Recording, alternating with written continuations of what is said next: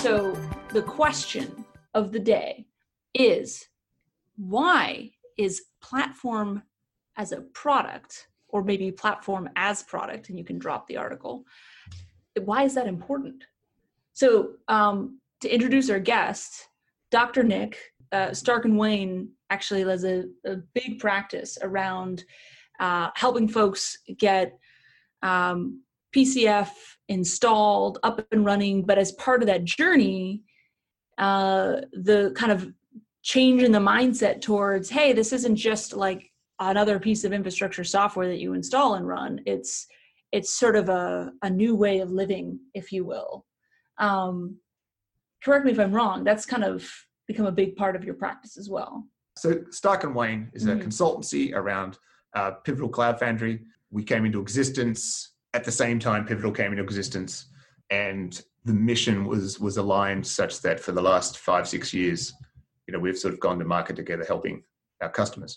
What we all know is that running, your platform, whether it's the Pivotal Applications Service, DAS, or whether it's the PKS or whatever, that the whole aim is to rechange their internal customer mindset, to they're not just running Microsoft Active Directory and you use it, right? You're there to run an entire experience for your developers, your production team.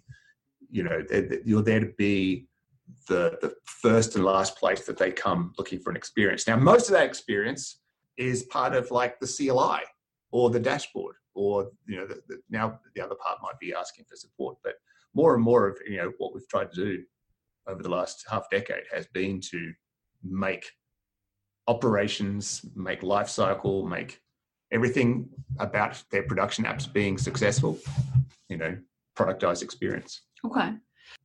Tell us a little bit about the before state when you go in to work with a customer. What are they coming from? Day one, the customer is never thinking about, awesome, we're going to have a platform, it's going to be a product, this is the best thing. They've got some terrible pain that they've lived through for the last 2 decades.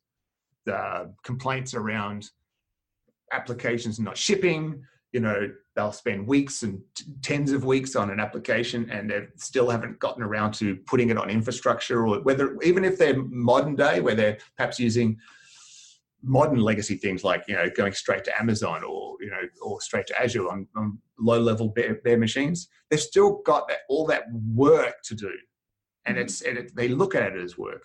They're not looking at it as an experience that they can rely on, that their organization is providing them.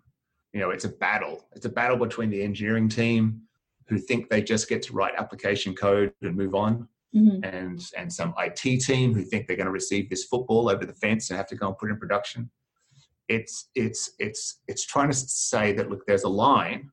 This platform is a line, and you, the engineering organization, are now not just responsible for writing code, but you get to enjoy the responsibility for your applications being successful in production. Okay. Yeah. That was interesting how you said enjoy the responsibility.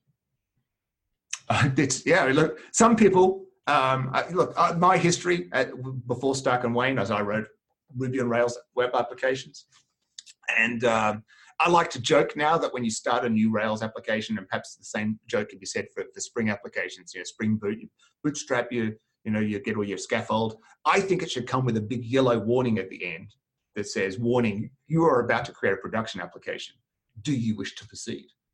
Like, how fast we can make new applications can sometimes confuse that you've now got a decade's worth of love and attention to give this thing as a albeit computerized, living, breathing thing.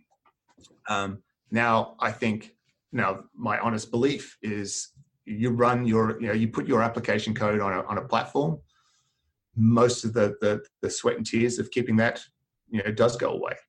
In part because of that experience, the CF push, from a Cloud Foundry platform perspective, it's a CF push experience. But also it's the constraints. If you can guide the developers and say, here are some good constraints, we're just going to use MySQL. We're just going to use RabbitMQ. We're not going to pick the coolest thing you've just found out about on, YouTube this morning or Twitter this morning. we're going to stick to this, because if we stick to these well-known, well-operated constraints, then you will have a productized platform that you can, live with. You won't have to keep asking for favors. You won't have to keep finding your favorite IT person to set a machine up to turn on Mongo or whatever. And you can have that clear line in the sand where it's, you sit above this and you will have a good experience. If you're below it, then you're asking for bespoke things that are untested and they're going to lead off, and you now have to look after a bespoke system. Your code is not the only thing that is yours. Yeah. And this is, I think, so the topic is platform as a product. It's by if a developer can just accept that and not ask, but why can't I just do bare metal? Why can't I just do bare Amazon? Why can't I do bare Kubernetes? If they can accept that, they will have a pleasant life for the next 3 decades as an engineer. The moment they want to take that step down and say, but I want to run, Mongo, I want to run 7 different things, or we need this, they better understand that they're no longer just about the code. They've got an entire breathing system, their code plus their other code plus all this, the versions plus the every version of Kubernetes or every version of the underlying packages. Everything that changes is a change to their application. Yeah. Either they accept responsibility for that, or they sit on a beautiful line on a platform. I feel like there's an analogy here. Forgive me, I'm prone to these, but I feel like there's a little bit of an analogy with, trying to get these developers to kind of think out, for the next decade of this code that they're about to push into production. Think about the next decade, 3 decades of their life, and how much time do they want to be spending patching and updating and waiting for tickets to go back and forth versus, if you accept that, you can, if you live within a few constraints, you can live with it. The analogy I'm thinking of here is like saving for retirement, right? Absolutely. That's a good one. So, if you could get these young people, right, with their first job, be like, yeah, I know you want to go spend that money on, fancy cars or, trendy clothes or just drinking money. I don't know.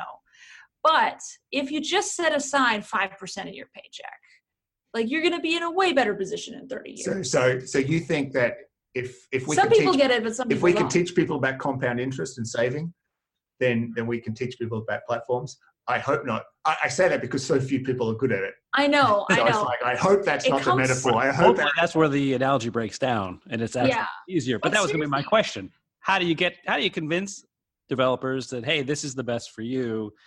Do you have to let them sometimes make mistakes and then they learn that this is the best approach? Yeah. So firstly, for anyone that is asking questions, should I be saving for retirement? Oh my God, you should be saving for retirement. Right. We are now going to cut over to the personal finance section of this podcast. That was a little PSA from us to you. Start saving now. You haven't already. Vanguard, S&P 500 fund, please do that. Yeah. Now, back to the platform. How do you convince the developers, right? How do you get them, do you have to educate them on compound interest? Or is there some other way? Compound debt, I guess. It's the technical debt, right? The technical debt is the, and how that compounds. It's the reason that we use the word debt in the phrase technical debt is the interest and the compounding interest. That the organization, your friends, your peers, the people that perhaps you haven't met yet are going to be paying. And this is where it becomes the organization's partly responsibility to make it easier to use the platform than not to. Because then their staff will have that good behavior without it being a major choice. Which is like, perhaps we go back to the personal savings, having money automatically taken out into your 401k, or in Australia we call it superannuation. Mm-hmm. You make it easier to save than not to. Right. So you're not going to have that battle on a monthly basis. Totally. Yeah. No, it's like where, hey, when you sign up for direct deposit, right. Right. What are some of the organizational equivalents that you've seen work to do that? Because this question just came up for me the other day of, I need to make getting things on the platform the path of least resistance. Right. Was the absolutely. And so what have you seen work for that? What works? So I mean, a lot of things like Cloud Foundry once you've got Cloud Foundry and you've used it, you know, it's very hard to argue that you go somewhere else. Today, even, like I was deploying things to PWS, Pivotal Web Services, you know, your run.pivotal.io. Yeah. We Stark and Wayne, many of our little apps, public apps, our blog, our website, all go onto that. And so, you know, we're trying to upgrade an app there. And at no point do you ever think, well, I'll just go and boot up a Kubernetes cluster. That's probably more fun. You know, if you're thinking that, you've got too many others, you know, you don't have enough work to do. But when it comes to an organization, making them aware that this experience exists, that it's pleasant, and learning, there are things you can do. You can market internally. So often a platform as a product needs an owner.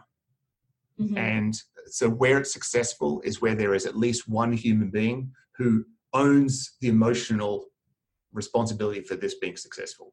They are going to sell this thing. Now, they may have a team. They may get people to all the things you would do if you were an external business. Mm-hmm. You would want referrals.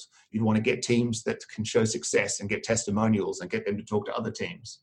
If you're lucky, you might get top-down, you know, we've certainly had customers where it's been all top-down. Right. CTO comes in and says, it's all going to be on Pivotal Cloud Foundry, and all the teams throw away their previous deployment patterns. Right. Not too begrudgingly often, and move to PCF. But if you are an owner and you've still got to sort of battle for acceptance, then think about it as an owner. Think about it as, I've got to do sales and marketing. I've got to, you know, you may not have to actually sell anything, but you may need to get them to go through trials, hack days, demonstrate to the engineers and their leaders that it's not just a pleasant day one experience, but your applications are going to have a pleasant, you know, experience for the next decade or so. Yeah. Is there a way to identify that product owner? In your experience, have you seen kind of anything that helps surface like, that person, they get it, and they have kind of, I think of it as almost like the entrepreneurial spirit to sort of... you see that person? You kind of hope that person, I would hope that person was discovered in selecting the need for a platform. I mean, if a platform PCF is going to be installed without an owner, then it's just going to be a piece of infrastructure. Like, you know, I mean, we've perhaps all heard of stories where IT goes off and buys a big subscription or something. It doesn't get installed, doesn't get run. It's called shelfware. And shelfware. And so, how do you find that person?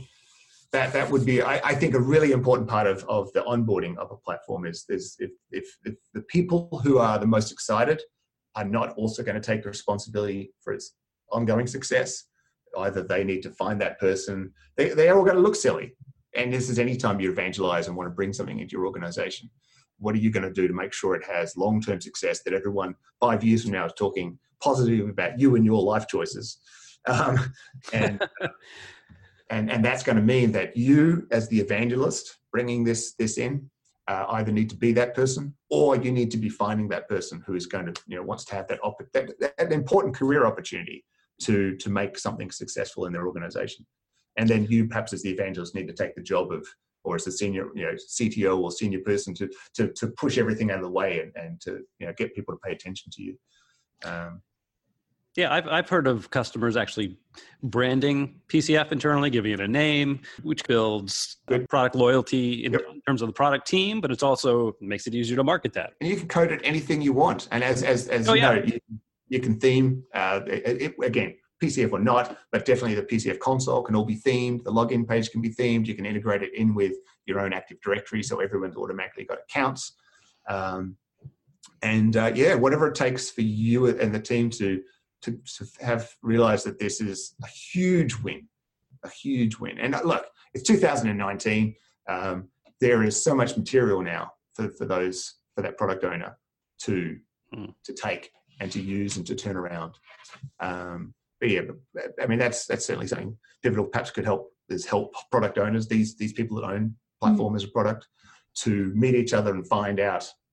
And I guess Spring One is an example of where they can find other product owners. The CF Summits, Pivotal Days, these are hopefully places that they can find other product owners and perhaps swap ideas on how to be successful. Share notes. Because they're completely independent, right? You're just trying to help your organization have success and swap ideas of what works. Yeah, it's a bit lonely, right? Because it's not like, hey, developers where, there's maybe not an army of us, but there's going to be teams and teams. But when you get down to the platform operators, is already a small team. Everyone was already and then doing the one something. person there who's really the owner is like probably the only owner at the company, hence the name owner. And so it's a bit of a lonely path that they've got to kind of forward. But what about things that you've seen that are kind of like seem to be missteps or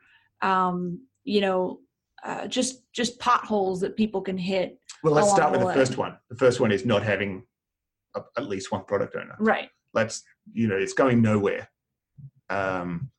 Who's going to be the one that keeps getting groups to come in and either to put new projects on it? Who's going to be the one that puts does the app transformation? Because if applications haven't been on a platform, and again we'll take PCF as an example, there are those constraints. Not all apps are going to just drop in. So it's not just an IT job of saying, all right, let's move things off our vSphere VMs and just drop them into this, right? There might be one or two changes. And you might want to set up CI. I mean, if I can take a new path on this topic, right? It's not just, there is owning and operating an application. The platform is an important starting point. Even with the platform, there are still things that change that break your application or are going to leave your application behind. The biggest one at the moment is, we take PCF, for example, is we're dropping support for the Ubuntu Trusty-based applications. Mm-hmm. It's internally referred to as CF Linux FS2, which who knows where that name came from. Let's not overthink that. But the new one's called FS3, so that's exciting. But at a Linux Ubuntu level, it was Ubuntu Trusty versus Ubuntu Xenial. Mm-hmm. And we're not going to support both for very long. And so most PCF environments will have had a short window where applications could have been deployed on both, but they need to redeploy them to support. Right. So inside these accounts, this product owner then has to be worried about this. Deliver this message and help shepherd them. And some projects, some applications do lose their primary application team. They kind of go into maintenance mode. Yeah. That will happen. And that is not just to be ignored because someone's going to need to keep a track of, and it's not just that we went from Trusty to Xenial. That might not change anything because the build packs keep upgrading. But certainly one of the projects that we work on, we use Ghost, which is a Node.js blogging thing. In order to make it work, we needed to get the MySQL shell CLI in there to do a little bit of bumping of some things on startup. Well, that didn't just nicely upgrade from Trusty. So there are these sometimes little edge cases. And if it's not at the environment level, it might just be that you're using Spring and all the different libraries that you use. And you can't just not keep upgrading them. So even though the platform has its level where you don't need to worry about the upgrading and the life cycle of the platform or of Kubernetes or of vSphere or of the machines underneath or whatever the entire stack is, whilst you don't have to worry about that, your application is still filled with these things that need upgrading. So this is where an application needs CI, needs to have this way for the product owner to be able to, find out whether versions of applications keep working.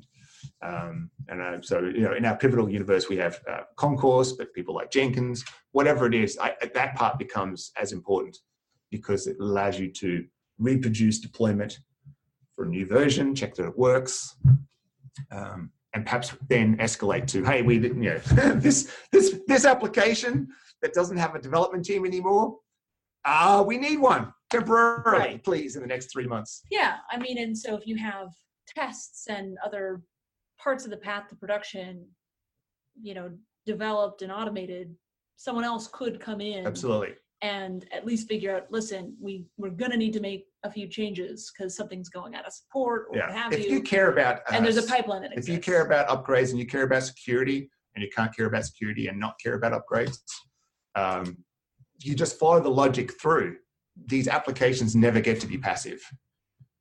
So even though you think your dev team's finished its work and it's moved off to make other apps, the application goes on forever. You can't just orphan these children.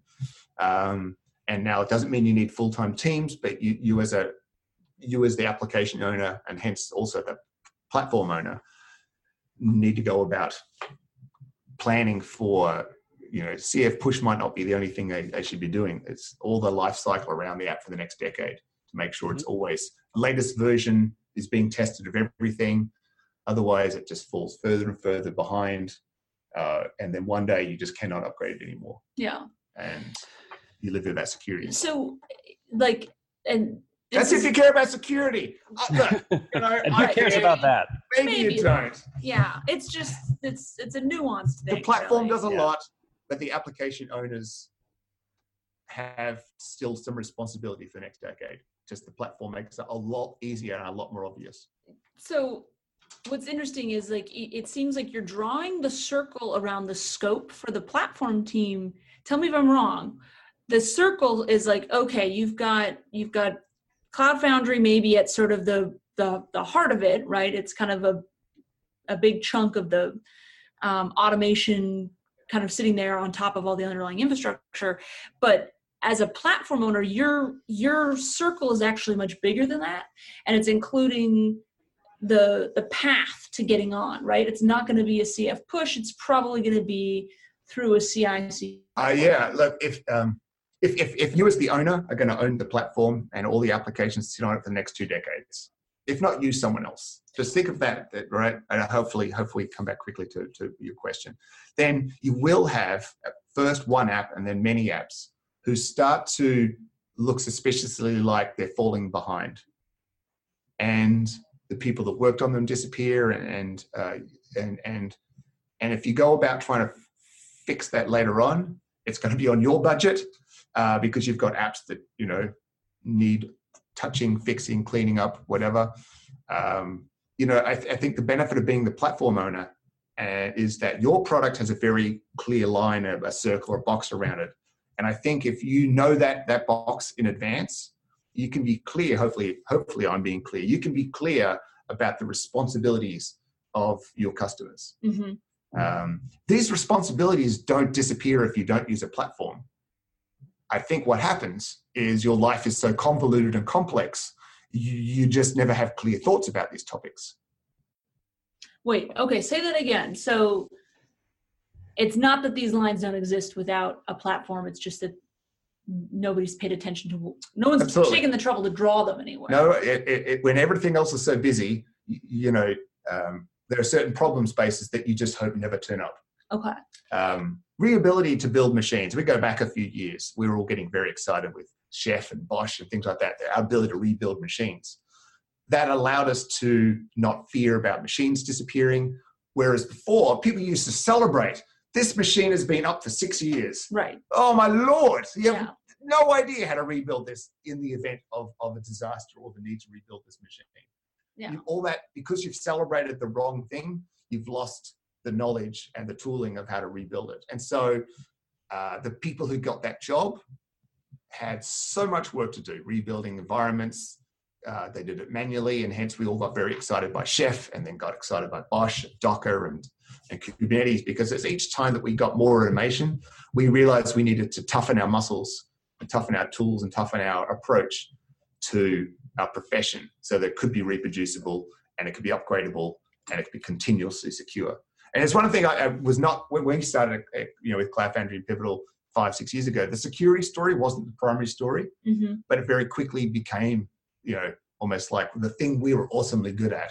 Our ability to update stem cells, which are the base images, what an Amazon machine, for example, AMI, our ability to update build packs, our ability to update the stacks, of where the containers run. It became this calling card, the ability to run PKS, which is on-demand Kubernetes. When people started to realize that one Kubernetes was not the right model, you can't just share one Kubernetes across a huge organization. You need to have lots of them. You better have a tool for looking after all of those. Right. It's the operational imperative. So I think this era has been the era where those of us who get to stand on sufficient amount of orchestration can see that it's allowed us to start solving on a consistent basis, the security issues, which the news will tell us. Any newspaper that hasn't got Donald Trump on the front probably has some IT hack from your favorite brand. And so this story is sort of becoming as public and a major newspaper issue as it is our space to solve. Yeah. And not to get too political, but sometimes Donald Trump and the hacking go hand in hand. But Look at that. That's a whole nother story. That's right. Just spelled it right out there, Jeff.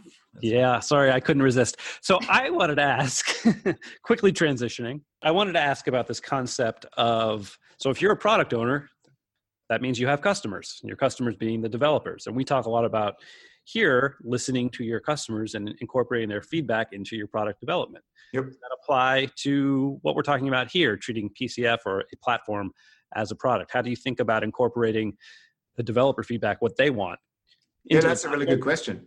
Because if you're the product owner of something you didn't necessarily build, if you sort of saying if you're a McDonald's franchisee owner, and you get feedback, it's like, there's only so many things I can change, but thanks for the feedback. Right. That is a really interesting, paradigm of where you participate in that. And fortunately, not that you can necessarily change things immediately because it's a pre-existing environment. There are certain things you can do on the outside, like you can help with the CI. You can give them feedback of how to go about doing CI, which isn't necessarily part of the platform, but hopefully it's either been a problem solved by other teams at your organization or other teams outside. And again, I would have to, perhaps we should put together a big long list of Spring One talks about, applications and CI and looking after them and keeping them upgraded to help feed that information back about, but hopefully, if not that topic, then hopefully any topic they get, there is information where that question has been asked to another product owner. That product owner has answered it, gone to a conference and talked about it. Hopefully we have a good background of, this is the awesome part about the Cloud Foundry platform experiences. It's not shiny and new. Like you're running something that others have been running for half a decade, successfully. So it might be that, you're going to bring them, information from somewhere else. It might be that you're going to take that, help them, perhaps build a layer outside. A new service broker, like say they want a new service and you go, okay, we can do that. We've already got Oracle on the inside. It doesn't look like we're ever going to get away from it. So let's bring a service broker in so that, you can continue to use it. So that's, for anyone that doesn't know, a service broker is part of the plug and play nature of PCF. It allows you to bring in external pre-existing services, make them nicely available in a way that they've never been nicely available before. And this is something just because I think a lot of folks often think about, at least in the pivotal universe of Cloud Foundry, they'll think of the service brokers that we have in our PCF services marketplace that are available on, say, the Pivotal network for download. And those are the ones that are, we've worked with a bunch of third-party software vendors, monitoring tools, security tools, databases, what have you. They've built it, and so it's a supported service broker. But you're kind of suggesting like part of what you're doing as a platform owner is actually writing your own service broker. It's not just I'm going to download it. Like those are great, but there might be something that is one of my customers needs. It might be a networking change. It might not be yours to change, but yours to take responsibility for it. Make sure your environment has access to this special subsystem inside your company. And there are more and more ways in which this can be done. Not necessarily can you perhaps easily do it. It might take some thinking through, but like isolating a portion of your PCF environment, which only then has access to perhaps a certain virtual network. It might be integrate. It might be installing a new tile. So it might be they've found out that hey, there's 100 tiles, different tiles that they can download, and saying, can you please install this one? We got light, at least light. We'd like to be able to test it. Yeah. It might be, asking for help about how the Java build pack works. It might even just be asking how Java works, and you have to explain, there's a Java build pack. Let me explain how this works. Right. Well, doesn't this relate to the beginning of our conversation when you talked about, providing a consistent environment? This is what we're going to use. We're going to use, MySQL. We're not going to use all these other databases. But then you have all these options that something like PCF gives you. So how do you kind of balance we want to keep this clean, consistent environment with, we want to be responsive to our customers, developers, and their needs and requests? It sounds like it's a little bit of a balancing act. It is, and as the product owner, you might have a team that runs the platform for you. You might have someone like Stark and Wayne who do it as a managed service, sort of rent a crowd. So we'll run the platform for you, and we'll give you you say, hey, can we try this tile out? We'll install it for you. We'll set and so we don't we do what we preach what we practice what we preach. So we'll set up a pipeline on how this tile gets installed so that new versions get upgraded so that we can look after it, setting up backups. This is where earlier on with our finance little segue, this is where I go on my disaster recovery segue. It's like, if your database tile is installed and you don't know how to do disaster recovery, it's just a cache. Like, you as the platform owner are responsible. Everyone else assumes you're responsible for making sure all their data is restorable in the event of disaster. High availability is nice too, but my goodness, you better not with a straight face say you've got a platform as a product unless you know how to do disaster recovery. Yeah. So this is not necessarily where you go out and sort of say, hey, okay, San Francisco. I'm currently in San Francisco with Maine, and coming to you live. Coming to you live. Yeah. Well, obviously, it's not live at all because it's a podcast. But one of the things the San Francisco Fire Department loves to do is to drive around really noisily, just to let you know they're out and about being a fire department. So similarly, you would need to, and you just trust that the fire department, when they're not doing that, is practicing putting out fires or picking up sick people. I think they do a lot of that too. Yeah. Similarly, you as a product owner need to toot your own horn and your product platform's horn about what it can do. Make sure people know, because it's otherwise invisible infrastructure. Mm-hmm. But you better know how to run your platform when things go bad. Yeah. So make sure any tile you do want, and this is why I say let's constrict ourselves to a subset. You can expand it, but make sure you know how to do disaster recovery. Make sure you know how you're going to upgrade it. And certainly, this is what we focus on as Stark and Wayne, is running the platform, running the tiles. And so it is kind of fun to sort of yell about it as if it's not my problem, but this is what we care about a lot.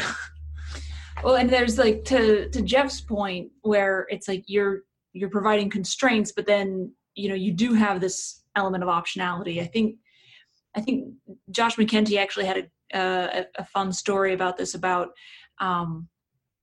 picking from the middle of the book in terms of the gear size, right? So not having too fine, not having too wide. So there's like this, nobody knows the number, but you want to provide some options, but you want to constrain them. So you need some guardrails, but you can't literally take someone down to like, thou shalt use MySQL, and that is the only data store that you will use. Like, that's going to be a little bit crazy. But the point is, I'm going to provide you with a short list, right? And you're going to be able to do everything you need to do within this range of options. Right. At least now it's a conversation. But we're not talking about literally everything in the known universe that you can go out and try and do, and then someone has to support it. So this is perhaps one of the benefits of the platform is that conversation is forced. And state is super important to have this conversation. If you just give your end users Kubernetes, we just give them OpenStack, we just give them Amazon accounts and let them have fun, they will install databases all by themselves. And they will think their job is done. They go, look, my app works, I'm out of here, have a good weekend. And they will not have set up backups. They will not have set up disaster recovery platforms. They will not have a run book of what to do in the event of something terrible. Mm-hmm. They will not know how to go back to an old version of your data. They will have just satisfied themselves that their app works. So part of the benefit of a platform to the entire organization is a nice experience to the end user whilst you're still capturing responsibility. And so the ownership of each of those data tiles might be separated into different teams. It might be all the product owners, but it is still a known responsibility. And so stateless apps, have fun on the platform. Stateful things, oh my God, please work with your product owner to make sure they're well looked after. It's okay to want to use Kafka. That sounds like a great idea.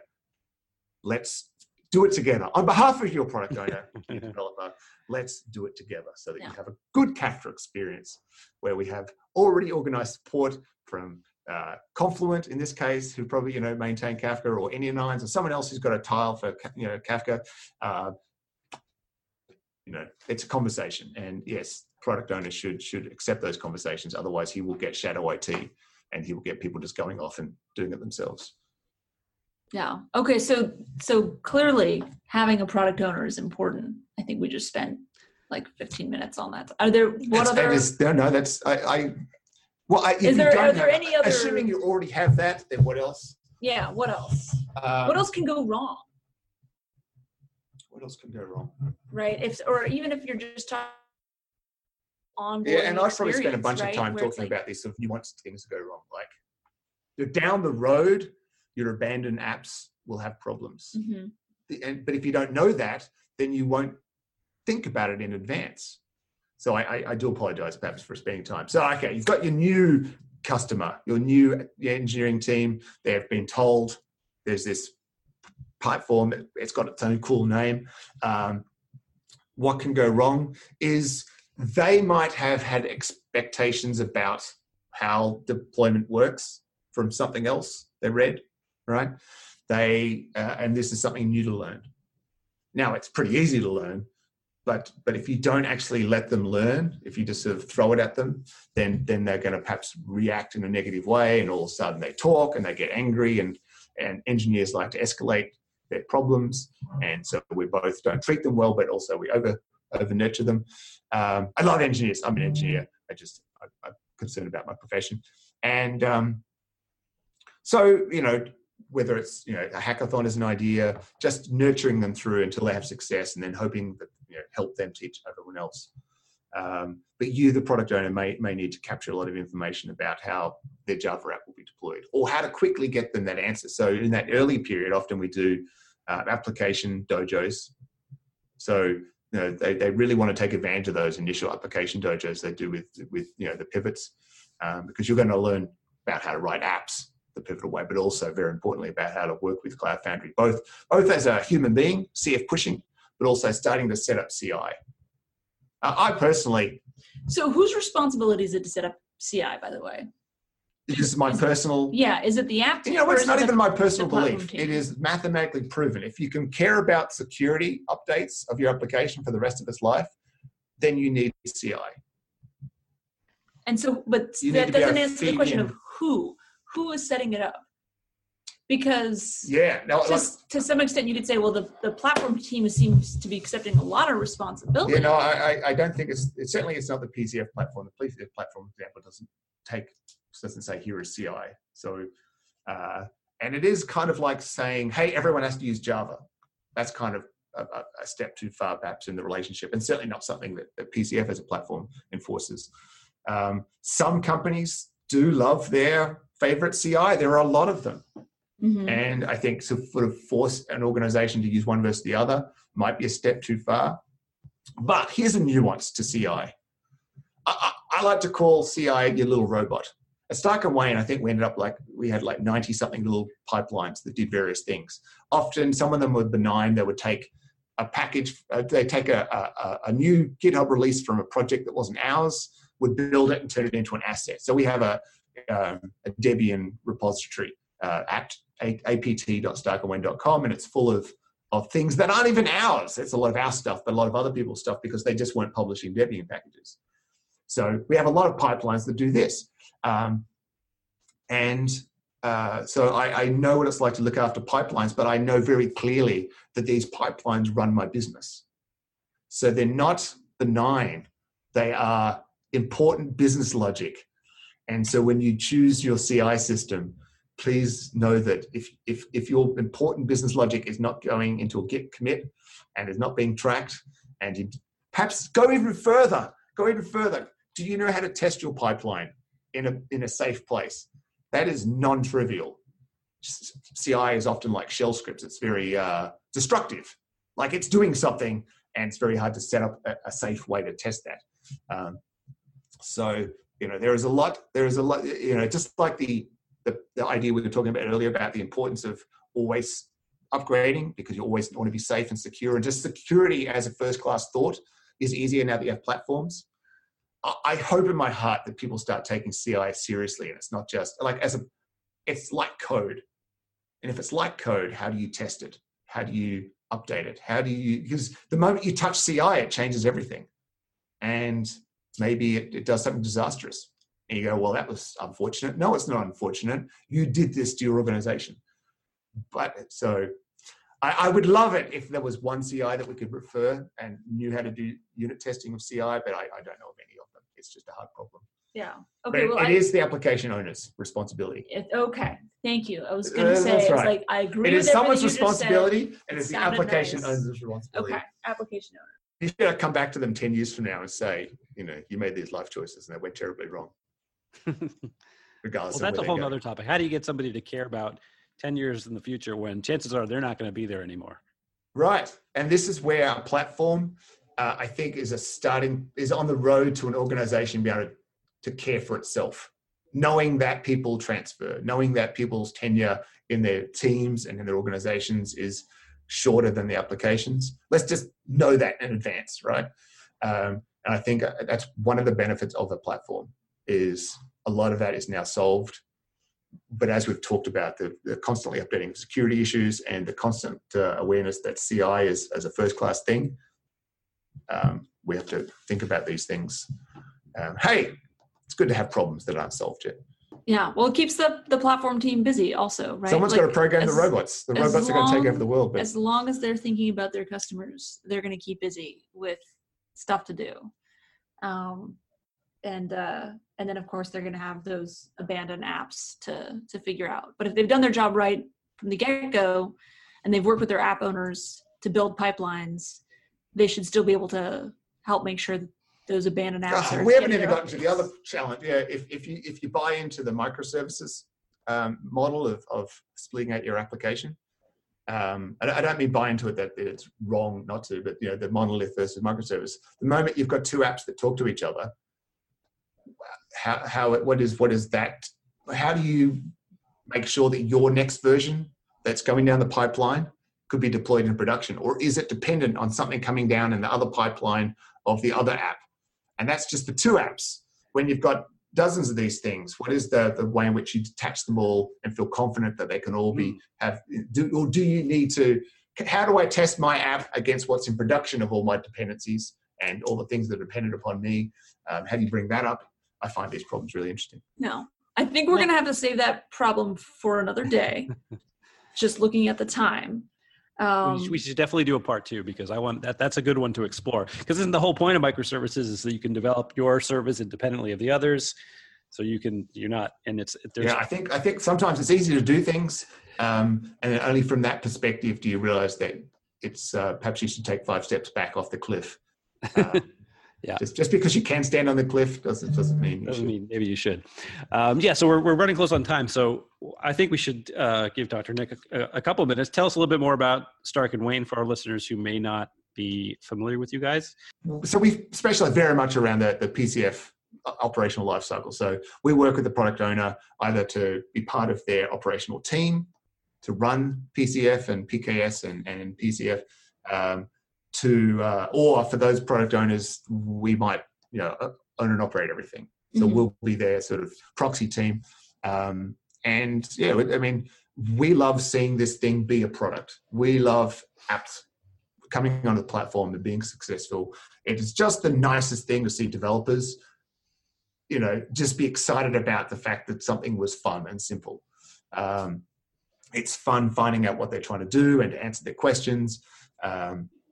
And so then in that responsibility, we liaise with the unspoken, I say unspoken, we haven't spoken about them, but the networking, the infrastructure teams, the subsystems, the email, all those other things. It's super awkward and hard, but it's the last time anyone has to do it. Because once it's integrated into the platform, now everyone gets access to how do we send an email? Everyone gets access to how do we access Oracle? No more Jira tickets saying, could I please have another Oracle thing? So just getting an organization to that where people can self-serve is the delight of our profession. So so we work mostly with a lot of with Pivotal, directly with our customers, helping customers have, it's long success. Fantastic. And I think we have CF Summit coming up. We do. Philadelphia, please come. Yeah. There was going to be, you and your team are going to be there? We'll be there. If you're a product owner and you want to meet other product owners, come along. If you're an app developer and you want to learn more about deploying apps, you should come along. You should also just go to YouTube and watch all the talks that were ever been given for the last 5 years. I mean, that'll keep you busy. You should come to the Starkaway booth and say good day. I'll be floating around, Dr. Nic Williams and the team, and obviously there'll be a huge pivotal booth.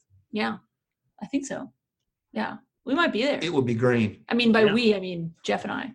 Oh, you reckon? We'll be there, but I don't know how much time we'll be at the booth. Right, because you're going to have to do some podcasts. We've got some other stuff going on. If you have interesting stories and you want to share on a podcast just like this, you should ask. Yes. Just show up. Doreen and I, we should just set up in the middle of the show. Put your hand up. Yeah. Put your hand up and say, I have an interesting story to tell.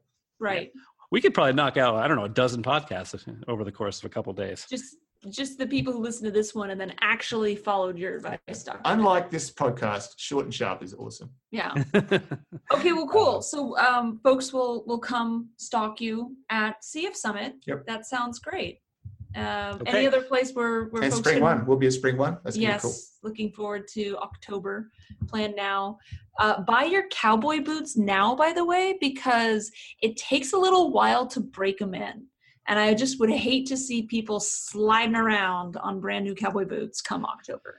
That's a good point. Be my piece of fashion advice for the episode. I usually have something, don't I? That's very good. Just a little bit of context. Spring One is in Austin this year, which yes, hence the Austin, Texas. That's a cool little town. Have you ever seen all the bats that live underneath that bridge? I mean, not up close. Kind of famous. You should go check it out at dusk. It's really cool. Yeah, I look forward to that. If you have no idea what I'm talking about, Google bats bridge Austin, and you'll see what I'm talking about. Yeah.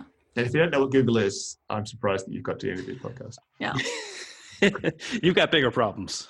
Right. You've clearly. Or you might have actually figured it all out, and then just keep doing what you're doing. There you go. All right. Well, with Thanks that. again. Thanks, and until next time. Thanks, listeners. Bye.